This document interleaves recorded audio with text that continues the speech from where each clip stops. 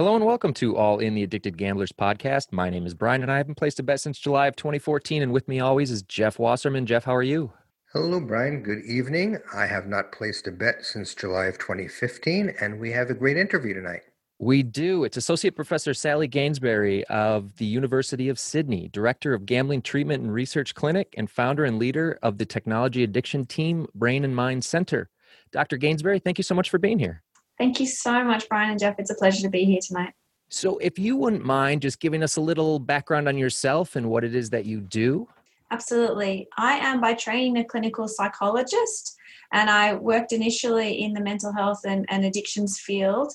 I've moved into research, which I've done throughout my career, and my research started looking at prevention strategies. So as an undergraduate student, when I was working in bars in Australia and working in the pokies room and earning $17 an hour and looking at people with $900 on the machines, leaving with nothing, that kind of boggled my mind, thinking, what is going on here? And so I studied gambling, and I did my theses in honors and PhD on gambling and gambling disorder, and learned a lot about it.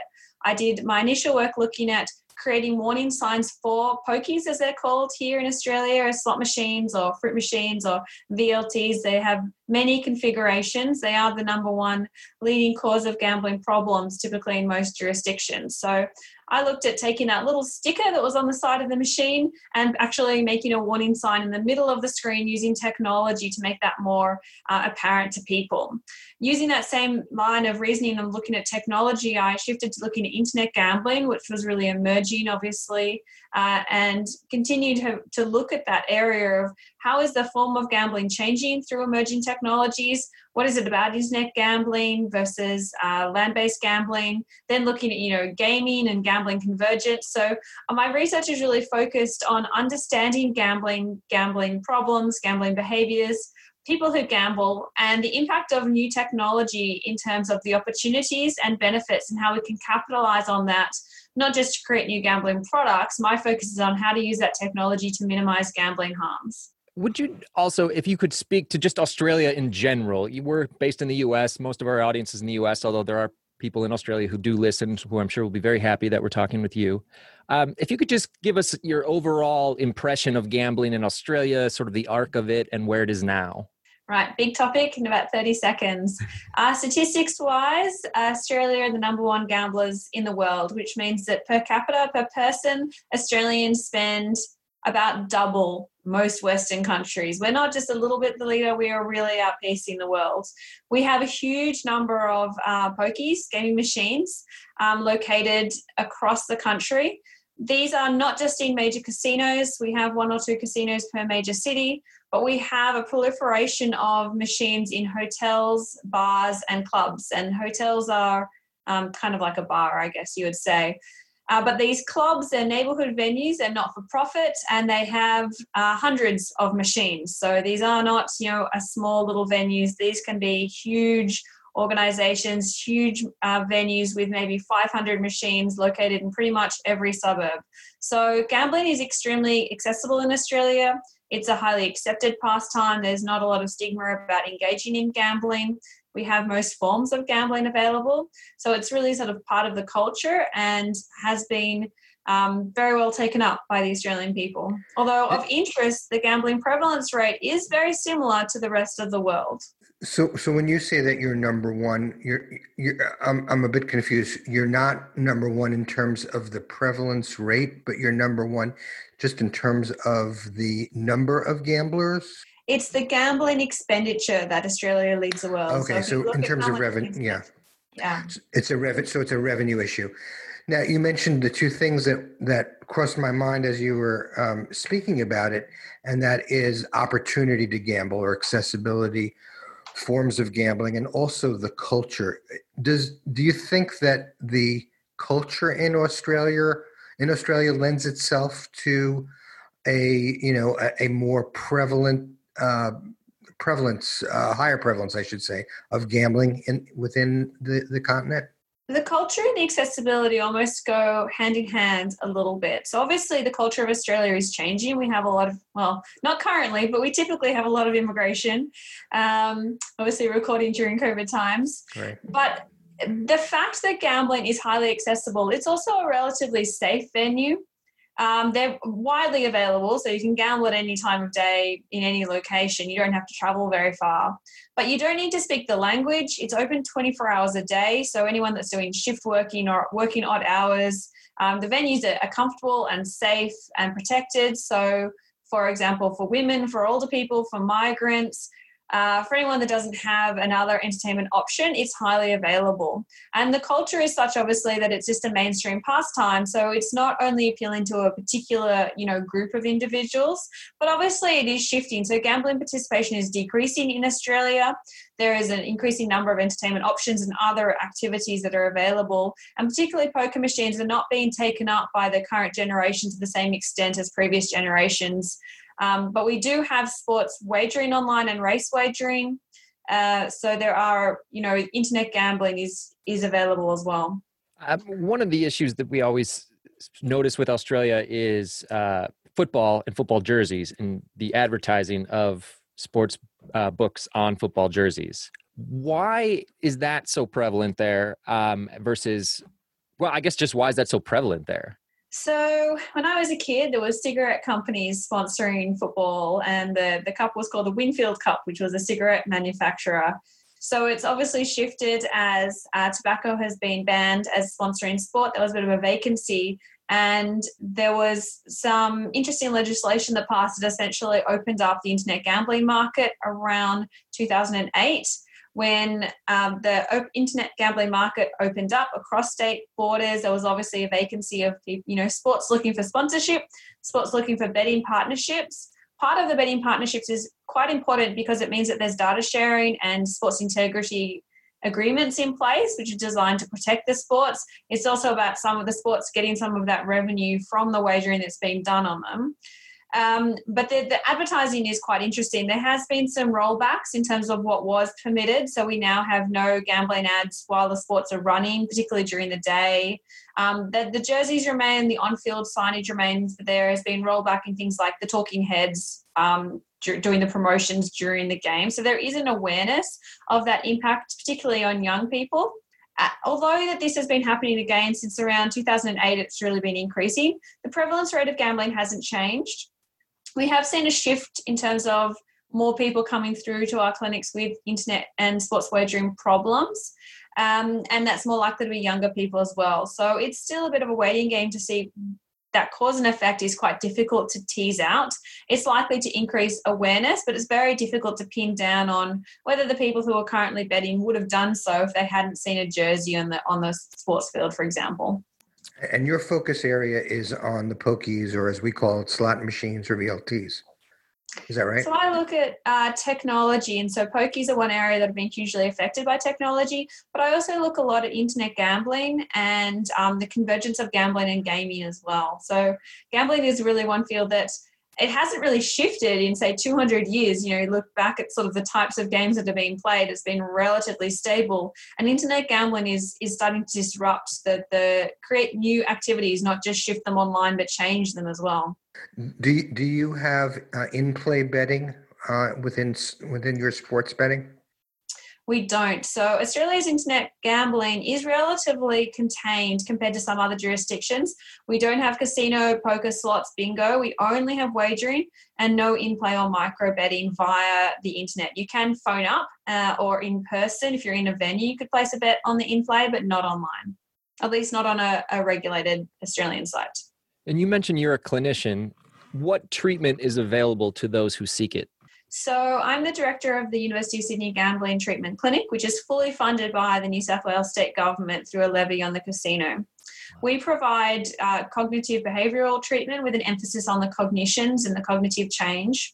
We're currently providing that via remote, so Zoom and teleconferencing, which has been really successful. And it's actually been one of the nice opportunities to come out of COVID that there's been some hesitation about moving online when we were forced to do so.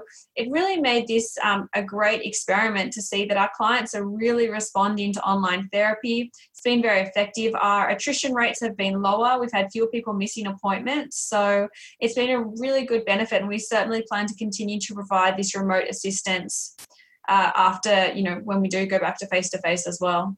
I went to therapy 2 different sets. I think I had my state that I lived in when I first was aware of my addiction. I was able to get, I think, 16 free sessions.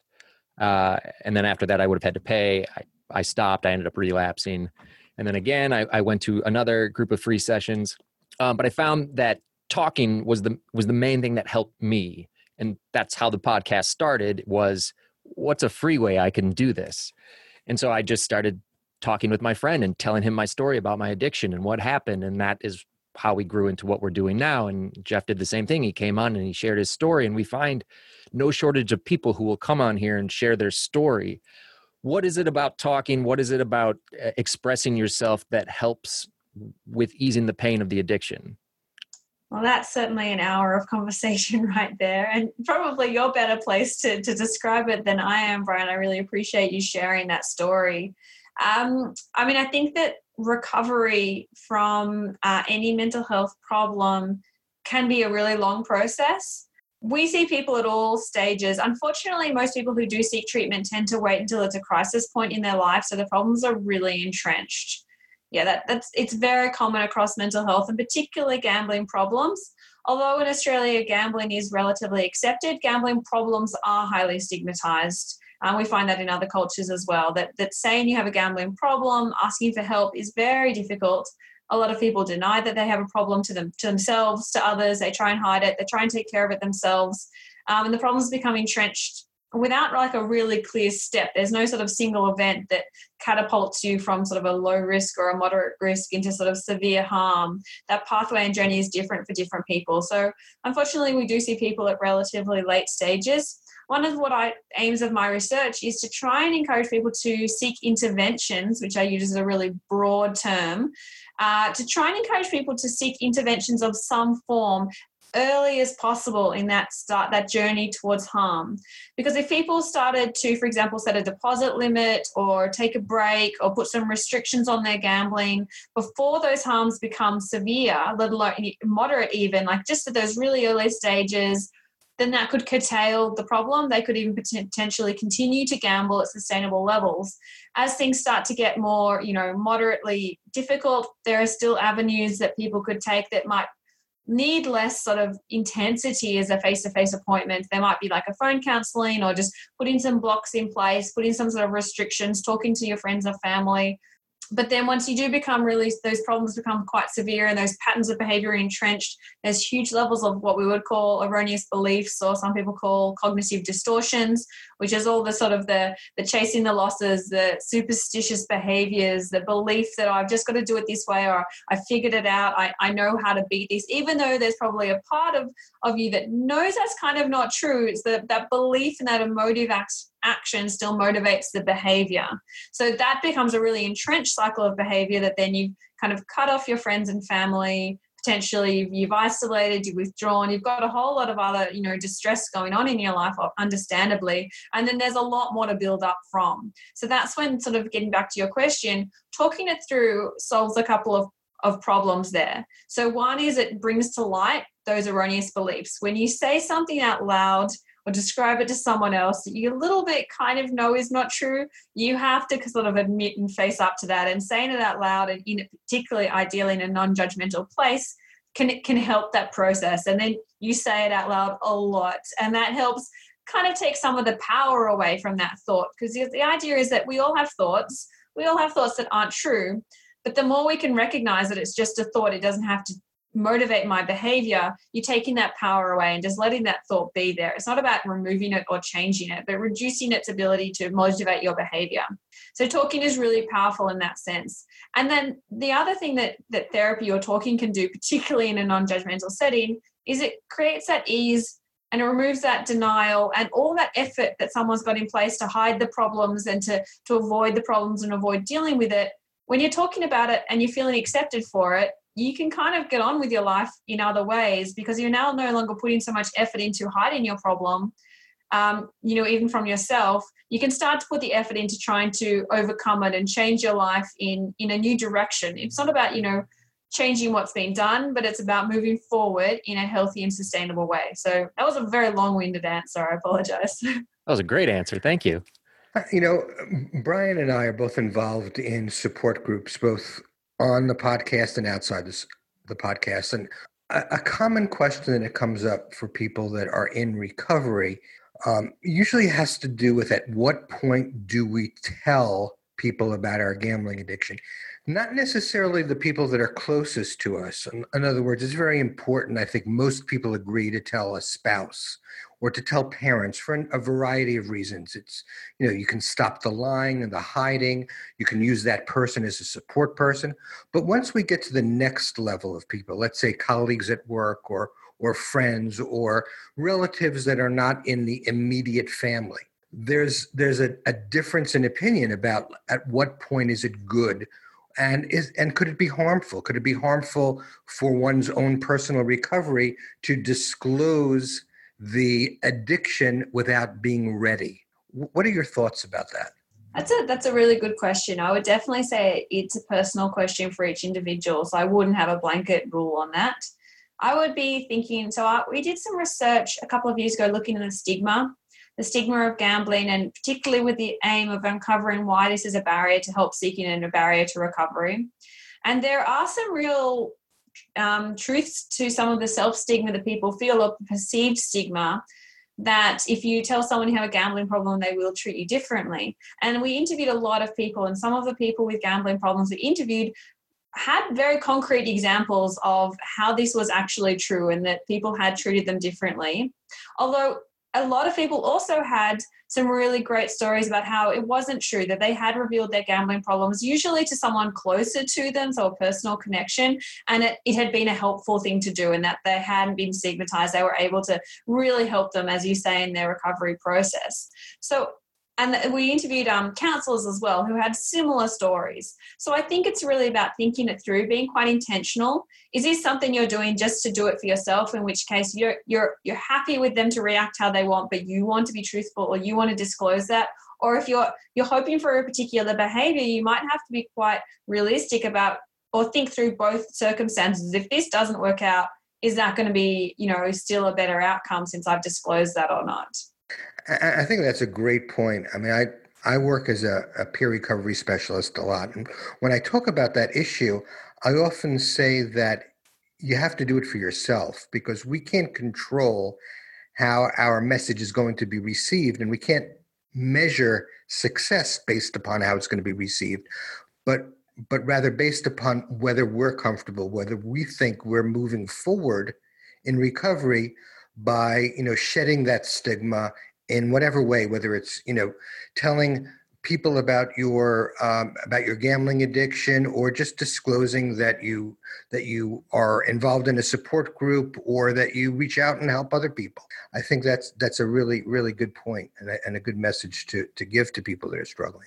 Jeff and I think we both started playing table games, dancing around the casino, table to table, something like that. Eventually we both ended up on slot machines, pokies, the entire, that's what really did me in, is me sitting there for hours and hours on end, not getting up, trying to avoid going to the bathroom, sitting there while they were shoving the vacuum under my feet while they were open late. I also, one of the times when I stopped going to meetings and I ended up relapsing, I won on a particular machine. And then I just every time had to visit that machine over and over, because I was convinced that I knew how to win on that machine, even though I'm just pressing a button. What is it about the pokey machines that is so addicting, is so engaging, grabs me, and I can't get away from it? Yeah, again, a great question. I will start by saying that there's nothing magic about the machines, and the machines themselves are played by many, many more people who never develop problems than the people who do. So there is got to be, that tells us alone that it's not the machine, there's an interaction going on there. There's something else above and beyond any of the characteristics we can attribute to the machines. However, we also know that when we're looking at sort of the spectrum of people reporting harms from gambling, the machines are high up there in terms of their likelihood to be that's the type of gambling that's causing the problem. So there's an interaction and there's something about the machines. There's some really basic principles that won't be a surprise. The reinforcement schedule is intermittent reinforcement schedule. It's the same thing that get rats to keep pushing a lever. You know, you lose, you win a bit, you lose, you lose, and you're thinking this next loss. And some of the really great work being done by people like Professor Luke Clark up at the University of British Columbia, some work out of the University of Waterloo, with physiological reactions to a losing bet is actually really similar to a winning bet, because for people, particularly people with more likely to have gambling problems, they actually see that loss as just not a win yet, that it means the win's about to come. So there's this irrational belief and a genuine misunderstanding of how machines work. So I've recently done some work with Assistant Professor Khalil Philander from Washington State University, and we looked at gaming machines compared to skill gaming machines, which are new types of machines on the market, to look at the understanding of them. And people are quite happy to tell us, I don't really understand how these new skill gaming machines work, but I really understand these slot machines. And they absolutely do not understand the slot machines. So people are saying, you know, that there's skill involved, that chance doesn't, it's a really easy answer. There is no skill involved in slot machine. Chance is 100% determinant of every single outcome. There's no complexity about it. It's not even hidden. It's written on the machines. But there's something about human behavior that's looking for that bias, looking for that pattern. We as humans do not like randomness. We seek to understand it. So people with gambling problems typically see those losses as, well, it's about to be a win because it hasn't been a win in a while. You know, we're not very good at just accepting that the outcome of 10 coin flips might be, you know, might not be evenly distributed. So, you know, then accompany that light sounds, the fact that even when you have a losing bet, it actually says that you won 20 cents, or you bet $1, you won 20 cents. And that's, you know, that's the lights and sounds. So there are characteristics of the machines. Some machines do encourage illusions of control by putting something like a stop button there. So you kind of making people think they are in control even though they're not. Some machines tell you when the last payout was. So I might say the last jackpot was, you know, X this much money in X number of hours ago. So you're looking at that completely irrelevant information, which means nothing in terms of when the next jackpot is, but thinking, oh, maybe it's going to be soon. So there are some design features that encourage these irrational beliefs. And there's some human nature's patterns that are looking for biases, that are looking for these beliefs. The machines can play into them in some ways. So for people that don't have a gambling problem, you know, you mentioned a couple of things like limits on deposits or cooling off periods. And I think in the context of prevention, because Brian and I have often discussed the fact that when we were in the, as they say, throes of the addiction, we would be just completely resistant to any kind of limitations. Whether it's somebody even from the casino that would come up to us and say, hey, don't you want to take a break? Or, I mean, it would just infuriate us. But I can see how even if I look back at the time before I developed a severe disorder, that perhaps maybe that would have made a difference in terms of prevention of the addiction from becoming full blown. And you mentioned about, you know, these, I guess they're called cognitive distortions about slot machines, that, hey, this machine's got to pay off soon because I've been losing for the past 4 hours. So it's not a recognition that the machine is random and each spin is random and independent, et cetera, et cetera. But I wonder, would an effort to give knowledge to players about the statistics of winning on a slot machine and other characteristics that we know are accurate and may be contrary to what a belief might be to the gambler, do you think that would also be of assistance in terms of prevention? So a lot of the so-called responsible gambling strategies that governments have in place are underpinned by this notion of informed choice, that to make a decision that the individual is ultimately in charge of their behavior, but they must have sufficient information and not be deceived so they can make an appropriate choice for themselves. And part of that informed choice is about making sure people are supposedly to understand how machines or gambling products work, what the outcomes are, how likely they are to win. So earlier strategies had things, I think I mentioned, you know, my PhD research, a little sticker on the side of the machine that said, your chances of winning this jackpot are less than 1 in a million. So that's statistical information designed to provide information, and then the person supposedly goes off and makes a very rational decision based on that. However, aforementioned cognitive biases, people are not very good at making rational decisions at the best of times, let alone when they're in a gambling environment. So there is research, and there's been some interesting studies looking at when you actually teach people statistics, even gambling statistics. So there was some studies done where college students had a semester in gambling specific statistics, and then lo and behold, they gamble just as much as everyone else. So there's a couple of things to that. One is that you can have knowledge and not use it. So it's what's called hot, cold cognition. So outside of the venues, I know that there's no real thing of superstitions and that I'm unlikely to win. But when I'm in there, as you say, in the throes of it, even if you don't have a gambling problem, you're still in that environment. It's encouraging risk-taking. It's not supposed to be kind of a safe, sensible environment. It's a gambling environment. You're supposed to have fun and forget about things, and maybe I'll be lucky and maybe I'm the one. So all that information kind of goes out of the window and you just sort of fly by the seat of your pants, and it's really an emotively driven activity. The other is that people aren't very good at understanding large numbers, and I might not think I'm going to win the major jackpot, but I might win something small. And we have these biases, and I remember that I won a jackpot. In fact, one of the worst things that can happen to someone is having a relatively large win early on, because then that's all they remember. And it's interesting because people often tell me, well, and I actually thought this at the time as well, I'm thinking, well, you should remember the losses. The losses are what happens most of the time. So that's the most frequent thing that happens. That should be what people remember, but it's not. The losses are not salient. The losses just mean press the button again. So it's the wins that are really salient. And when you have that win, you can even have the experience of someone else winning. So watching someone win can have that same salience. I've seen this happen. I know it can happen.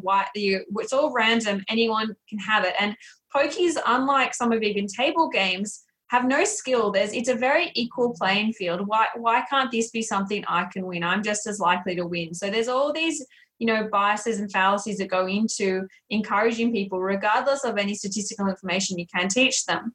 So the prevention strategies we use, those signs I mentioned that appeared on gaming machines, they don't say anything about odds. They don't say anything about how machines work. That is important, but not in the moment.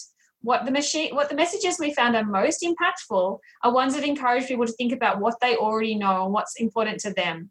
The messages that say, do you know how much money you've spent? Do you know how much time you've spent? Because we find that above all, what happens when people get these, as you said, long hours of play, they're losing track and they're not making an active decision every time they press that button. And if you think to yourself and go, yeah, I've spent this much money, that's fine. You're then making an active decision. But what we're trying to do is actually prompt people, make whatever decision you want, but actively make a decision. Don't just mindlessly press the button. What's your opinion on the controversial approach called harm reduction in terms of treatment? Can you tell me what you mean exactly? Sure. In other words, for instance, 12-step program like Gamblers Anonymous, and my understanding at least is that most clinicians, if you go to get treatment for a gambling problem or a gambling addiction, the solution is you have to abstain from gambling, and the treatment has that as the goal. Now, there is also a school of thought called harm reduction, meaning it would allow the person with a gambling problem to focus just on reducing the harm that the gambling is causing, and not necessarily abstaining from all types of gambling. So whether that harm reduction calls for reducing the frequency of the number of times you gamble in a given week or a given month, or setting limits in terms of how much you're going to gamble with, things of that nature. But it is, again, used by some as a treatment approach, not in terms of prevention. Okay, that's an interesting question. So we fundamentally have a non-judgmental approach to the treatment we provide. And that means that part of that is we ask clients for their own goals, and they can have whatever goals they want. So that's not for us to tell them what they're here to do or what they're here for. Some people do say they just want to reduce their gambling as opposed to abstain from gambling. Some people say they want to abstain. And we ask them again, and people often change their goals when they get a little bit into things, or they start to have some realizations and changes. Some people who said they wanted to just reduce their gambling decide they want to abstain from gambling, and vice versa as well. So it's non-judgmental. It's not for us to say what is success for that individual. I recently worked with a newly graduated PhD. So Dr. Dylan Pickering just finished his PhD working with me on the topic of recovery. So he spent 3 years identifying, what does this word even mean? You know, there isn't a single conceptual definition of recovery in the gambling field or in the addiction field. As you say, there are some differences of opinions where some people see this as sort of a chronic, lifelong issue or even illness. Others see it as temporal. Research suggests people do fluctuate in terms of the gambling harms they're experienced at any one point in time, and cycle in and out of the experience of harm. But we found through these interviews, interviews with the clinicians, interviews with individuals, testings, treatments, as I said, 3 years worth of a pretty comprehensive research study, that it is an individual's own definition of recovery is what really actually matters. And it's not for us to tell someone if they're recovered or if they're not, or, you know, how to define that.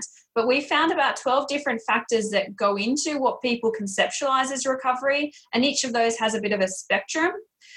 So we've developed this tool, the Recovery Gambling Index, that people can use and track how their recovery is progressing over time and the extent to which they're maintaining that. Because although treatment is obviously crucially important, the recovery phase is most likely, one would hope, going to last a lot longer than that. But there's very little resources or interventions to assist people. It might be something like, I know people do use groups and peer support or check-ins, but to be able to have even potentially an app, now we have, you know, technology to kind of track how your recovery is progressing, and is an idea we're trying to look at and see how can we support people in really what can be a very vulnerable period, but also a really long and impactful period. You know, there's not a lot of support specifically for people at that stage.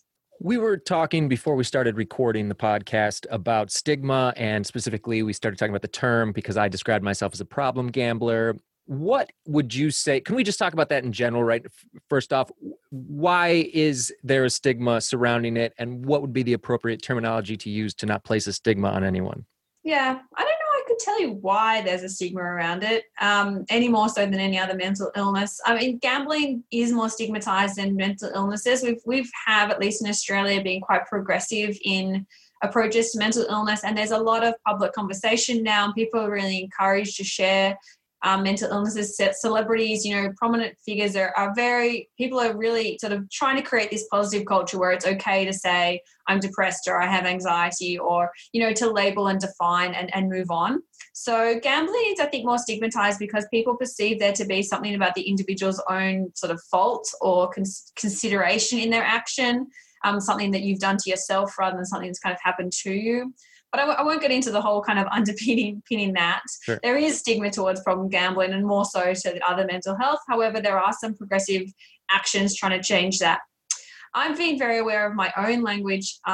You know, obviously I speak a lot about gambling. I write a lot about gambling. I'm also the editor of one of the very few gambling-specific academic journals, International Gambling Studies. So we recently published an editorial about the importance of using what we've termed, or what's been termed, people first language, and recognizing that although individuals might have a gambling problem, as I say, this fluctuates. And even if they're in the throes of gambling problems or define themselves as a problem gambler, it's not for me, particularly me as an academic or a clinician, to describe someone in that way, because that gambling is part of a very complex person, and that's not how you should define yourself. It's certainly not how you should define someone else. So I've tried to move away from, and I certainly have done in the past, use the term problem gambler or problem gamblers to talk about a whole group of people. And in research, it's very easy to do because we actually use the problem gambling severity index, and we categorize people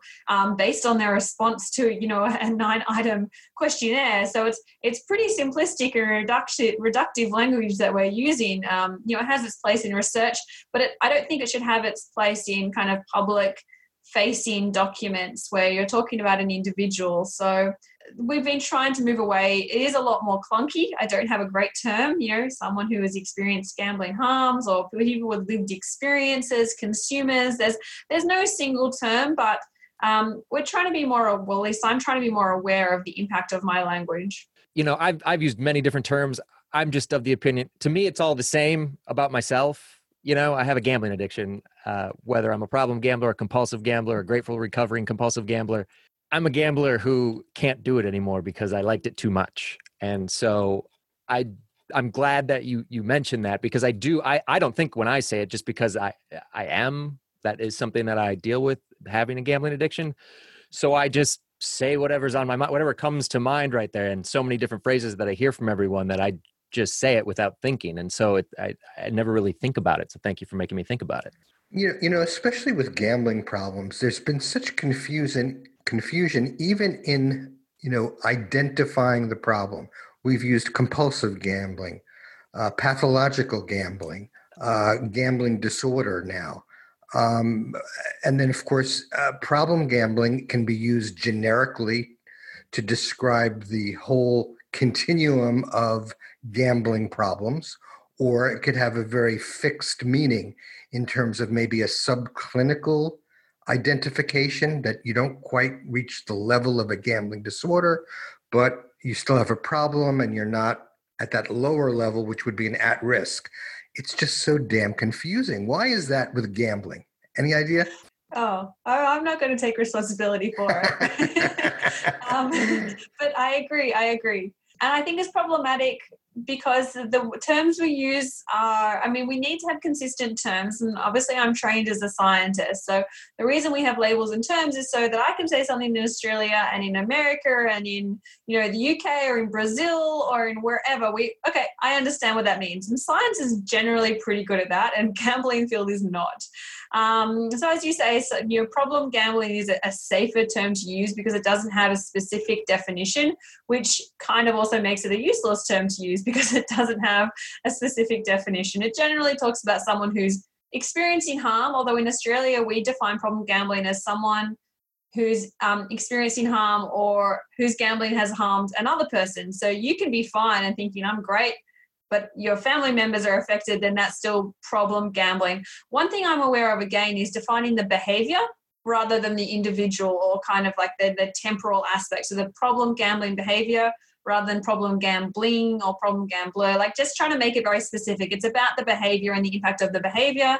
It's not the individual or an ongoing issue. So it can be temporal in that aspect, which is quite important because in Australia, or at least where I am in New South Wales, there's currently some regulation about, for staffing venues, their responsibility to recognise the problem gambling behaviour and act on that. So how you actually define it is critically important to allow us to make regulation, to identify it, to prevent harms. Because one of the issues with people failing to identify as needing help is because this picture it's been painted from prevention campaigns are, the kids that are going hungry, or the people being, going into bankruptcy, and these kind of morose, dark, depressing, depraved individuals that people say, well, I'm not like that. Like, my kids aren't eating cereal. Like, I've literally seen an ad that's like a little sad girl eating cereal in the dark. I'm like, well, that's not my kids. So of course I'm not a problem gambler. So I don't need to go to treatment, stop gambling, put a limit in place. So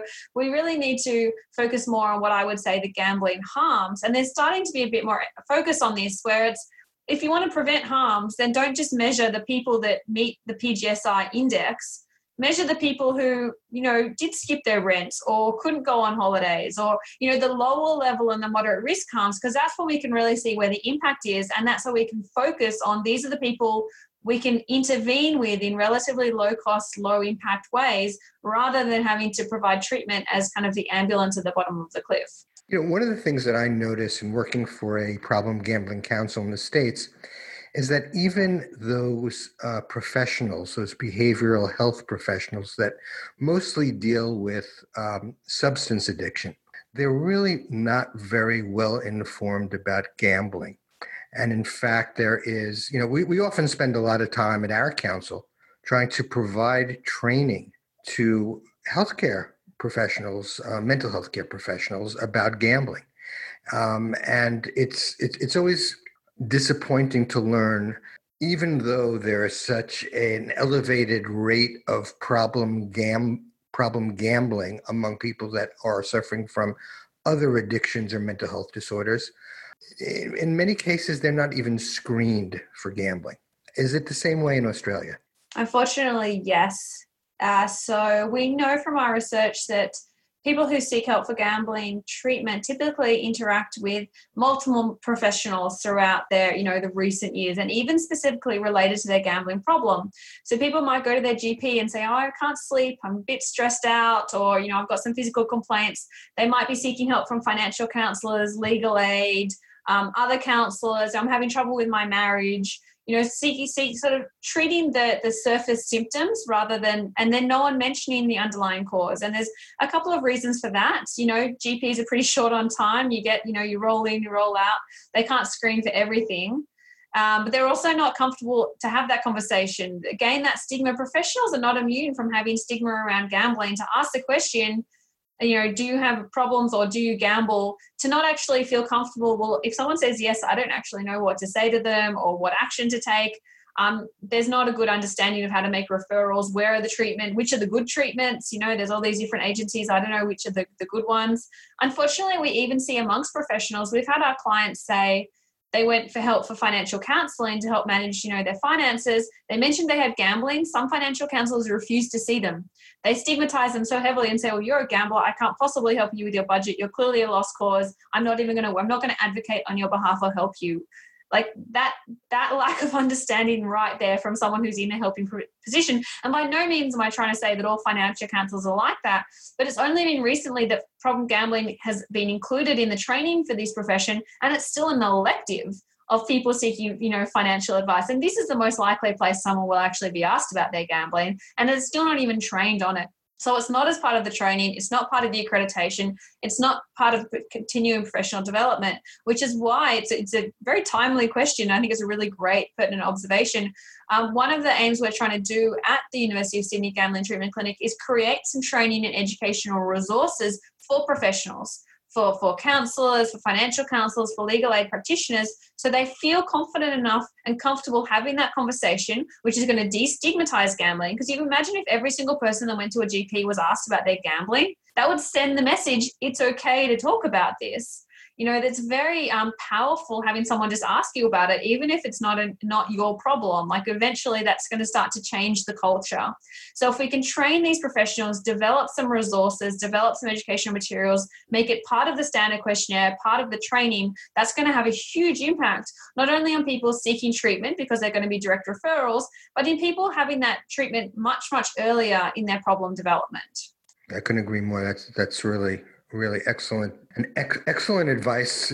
The challenge is getting the word out there and getting them to buy into it. Yeah, that's something that we try to do. And just in terms of training, I mean, we often hear addiction is addiction, but then when going beyond that and including, I think including a behavioral addiction is quite uncomfortable, even for many providers of addiction counseling or therapy. I mean, they understand, they can conceptualize a foreign substance being snorted, swallowed, smoked in order to cause the addictive process. But the behavior is something that I think is still lacking in terms of people really having an understanding, even professionals. And that's something that I think we really need to do better at. I know we're coming upon the hour, but I want to talk about your study that you did, the impact of COVID-19 shutdown on gambling in Australia, because I was very surprised when you sent that. Wow, you just did this? This is amazing. Could you just talk about what you found, how it worked out, just everything about it, really? Yes. So in Australia, all land-based gambling venues, well, basically the entire country shut down on the 26th of March. So I know that's different from some places, particularly in the States. So the state territory governments, everything was shut down, and there was a stay-at-home order enforced basically across the entire country. So there was no access to any gambling venues. So obviously we were all suddenly we're still working from home in some cases, but it took us a little bit, a week or so to figure out we really have to look at this, because this is an unprecedented, really sort of what we would call natural experiment. Whereas I mentioned Australia, the country where you can gamble anywhere, like that's not going to change anytime soon. This is an opportunity for us to look at what happens when you stop that. Now, obviously, there's all this COVID stuff going on, so it's not a unique experiment to only look at the gambling situation. But we quickly got our acts together and got ethics approval and did a survey. We surveyed around 800 people, Australians who had gambled in the past year, because we were wanting to look at the whole spectrum of people, not just your regular gamblers, but everyone. So we sent out a survey and we wanted to look at the impact. We wanted to look at two kind of major things. Were people gambling online more? Because at the same time, some media reports were coming out in April and May that online gambling expenditure was up. So was Netflix and Uber Eats orders. Like, everyone was doing things online. So, of course, online was up. But was this to the extent that it was, displacing the poker machine revenue? And was this habit going to stick? So what was going to happen when venues reopened? So, look, our sample was recruited just through, community advertisements. It's not representative. It was mostly male. It was mostly, English speaking. So it's not an Australian representative sample. I want to make sure we flag that limitation. But what we did find was that gambling spend decreased across the board. So it went from about $450 a month to $200 a month. And most people were gambling less, or 10% had stopped gambling overall. So, that makes sense, given that, in Australia, pokies are about 2/3 of gambling revenue. You shut those off, even though some people were gambling online, and probably a lot of people were, like, everyone was pretty bored and stuck at home. But there's also not a lot to bet on. We don't have casinos and poker or slots, and there was no sporting events. There was some race wagering, but there wasn't a lot. There's only so much esports betting like a poker player can do before they decide that isn't really going to be what's going to get them through the pandemic. So unfortunately, we did find there was some increase. So there was about 11% of participants who did increase how much they were spending. And that makes sense. This has been consistent. I've spoken to people who've done similar research in Sweden, in Canada, in the UK. There's a small subset of people who really did, increase their gambling. These were people who are more likely to be classified as experiencing gambling harms. They were having some psychological distress, financial difficulties as well. So interesting as well that in terms of online gambling, most people were gambling online a similar amount as to prior to the shutdown. So this sample already were kind of active online as well. We recruited them online. These weren't kind of your pokies players who don't have an email account that were in this survey. We only had 1% of people saying they gambled online for the first time. Again, most people reduced how much they were spending or had similar spend, but a small proportion again did increase how much they were spending online.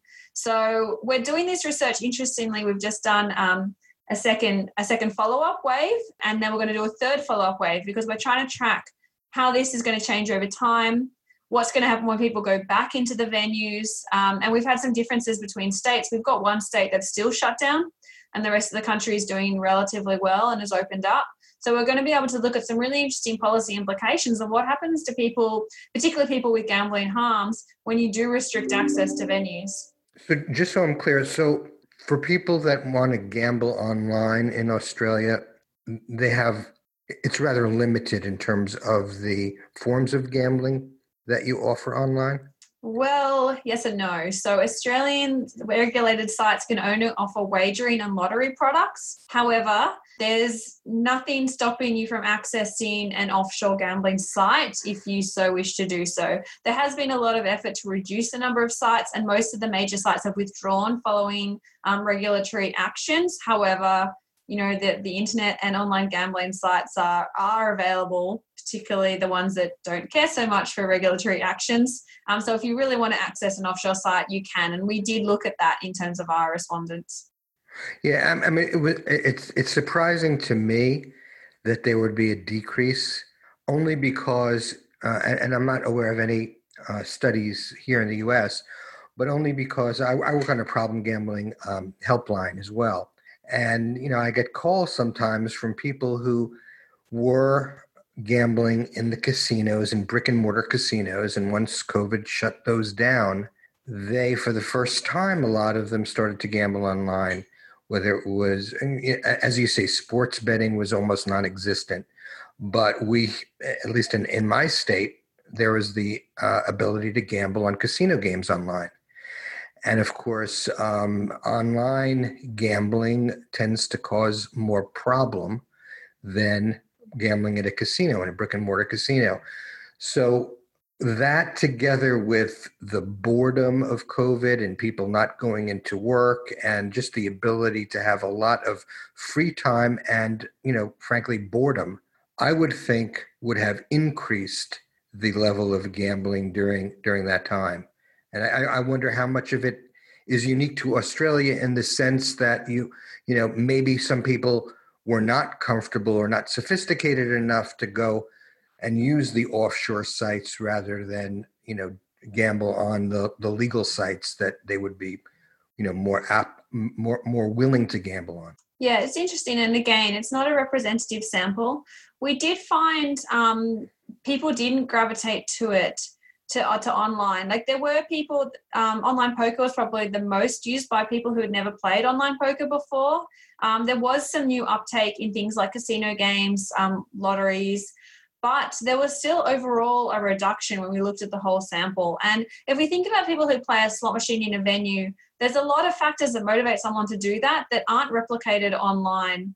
The other thing we had is people saying that they had shifted their gambling patterns because they were aware it was discretionary spend activity and they didn't have discretionary funds anymore. So this is also a time where a lot of people lost their jobs. There was also a lot of uncertainty.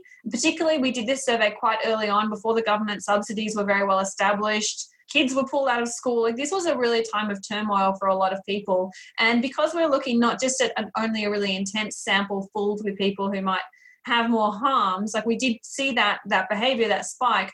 But overall, people were able to say, I can't really afford to do this. My kids are at home. Like, I don't know what's going on. And they were able to self-regulate. Well, Sally Gainsbury, thank you so much for joining us on the podcast. I really appreciate you doing this. I learned a lot, but also I hope everybody listening learned a lot as well. If you'd like to talk about where people can find any of your work.